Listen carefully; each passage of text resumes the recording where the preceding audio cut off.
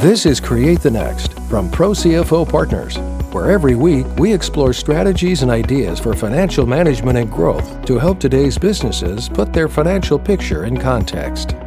Welcome back to Create the Next from Pro CFO Partners. I'm Chris Bintliff, and Mike Durney is back with us in the hot seat. It's not really a hot seat. It's a pretty comfortable seat. And Mike, we're in the middle of this, what I think is a really interesting sort of saga of becoming a pro CFO, sort of what's the origin story.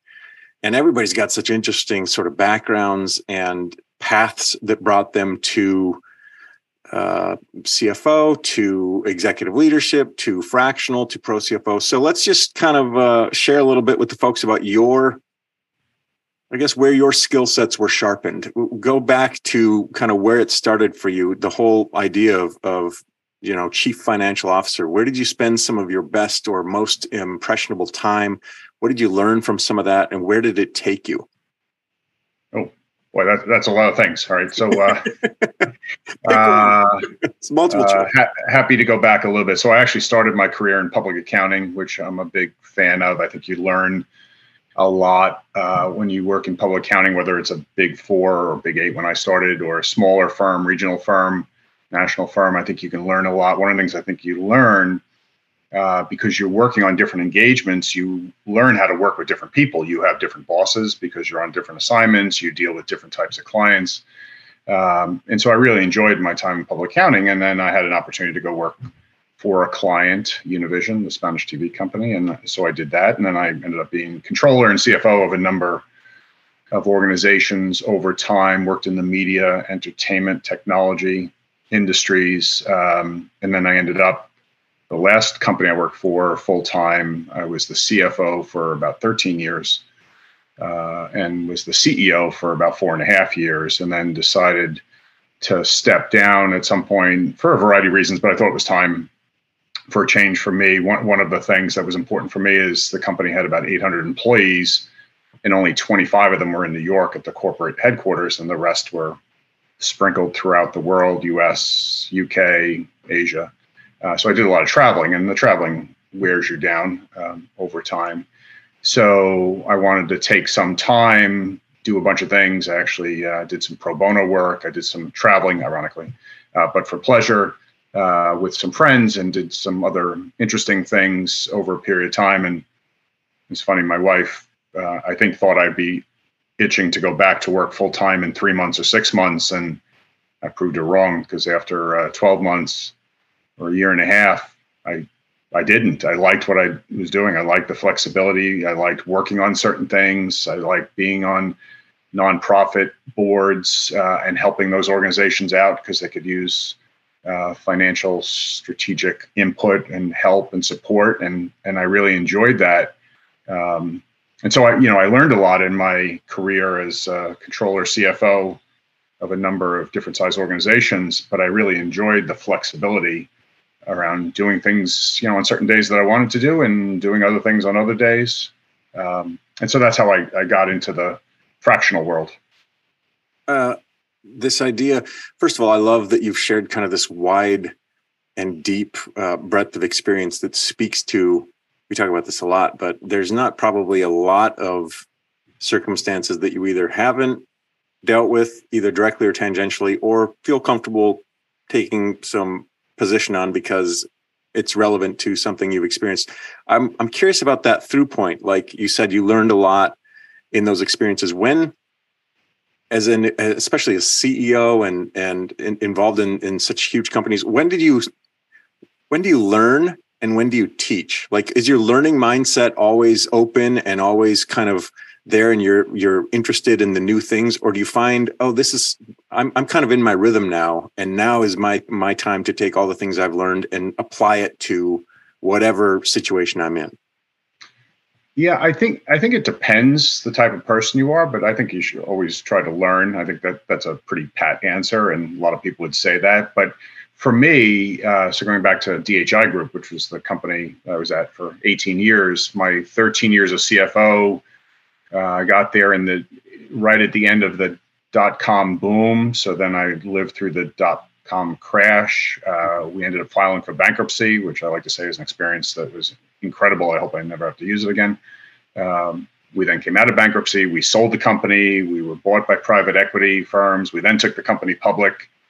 We did acquisitions. We then did some divestitures. So it was interesting that all my years there was like 5 different companies as opposed to one. Wow. When I became the CEO, I had been there a long time, so I felt comfortable, knowledge of the organization, familiarity with the people, certainly the product and the service.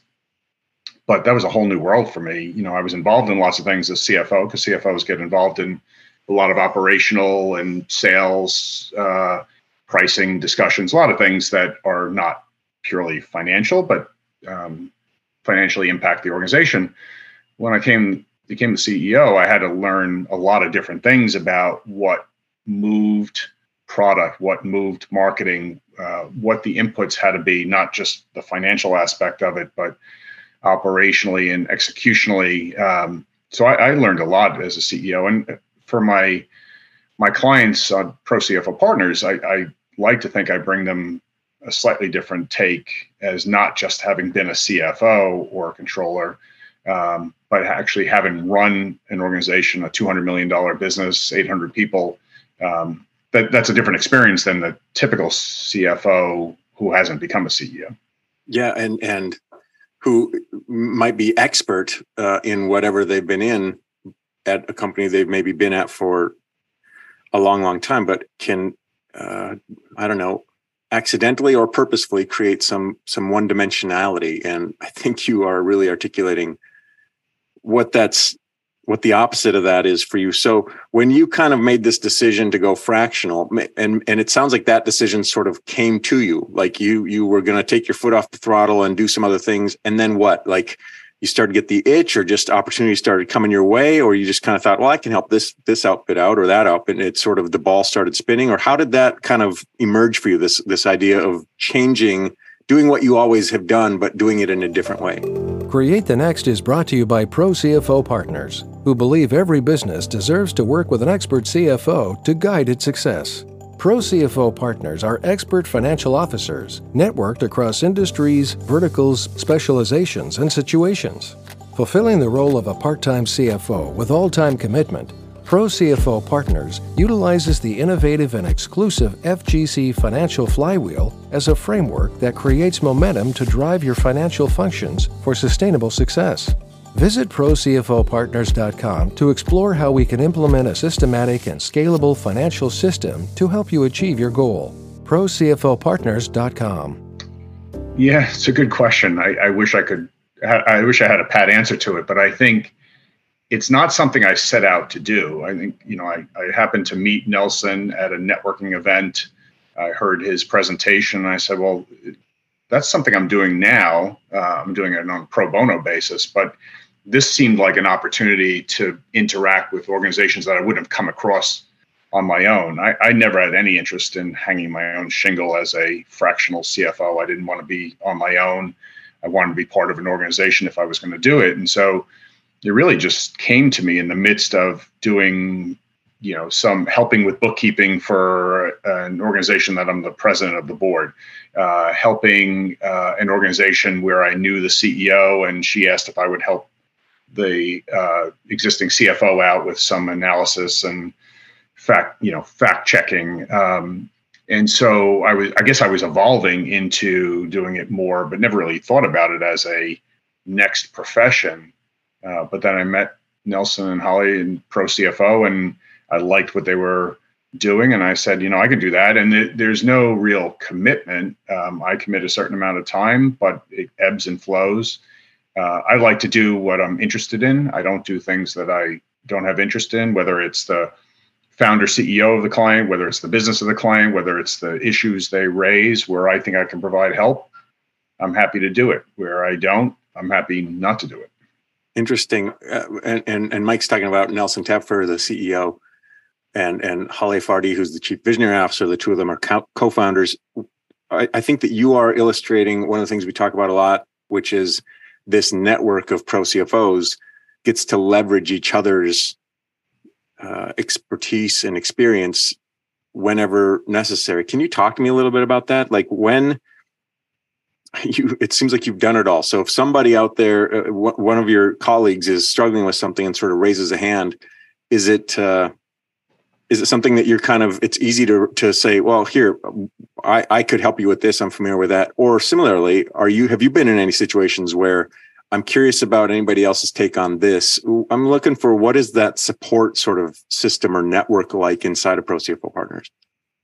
Yeah. One thing I would say is, I appreciate you saying I've done it all. I've done a lot. I haven't done it all. There's a lot of things I haven't done. True. So it's great. One of the things I would say when I met Nelson and Holly, and I'm glad you clarified who they are, because I take for granted that everybody knows who they are. Widely famous. They were setting up their organization, and there was a handful of people that they were bringing into the fold. And I thought, this is pretty neat. I can be one of a few people, and I thought they were going to build it a little bit. I didn't have any idea or foresight to think about how significant an organization they were going to actually build. So we went from whatever there were 8 of us in the beginning to 40 or so, maybe more now, where there's a real infrastructure. And now Pro CFO has done it all. So I haven't done it all, but of the 40 of us, take that group of people. Somebody has done almost everything, whether it's industry experience, size of organization experience, specific program experience, stature of the organization, and where it is in its lifestyle experience. So we're constantly sending emails around saying, hey, have you done this? Have you seen this? Do you know somebody who is good at this? And so it's partly informal and partly formal process that we have to share resources amongst us. Is far bigger and better than I actually envisioned. I didn't really think it through, but they have built a real organization that has real significance to it. That's a great perspective. I love how you recalibrated that.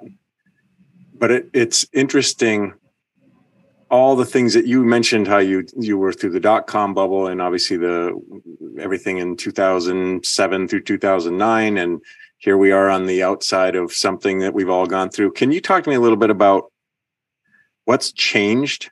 Like, if you go back to when you were kind of cutting your teeth to where you are now, that's too long of an answer. But what are some of the things that really stand out for you as, things are a lot different now, technology emergence, remote workforce, global technology, but also where do you think we're headed? What's 10 years from now in your professional perspective based on all the things that you've learned?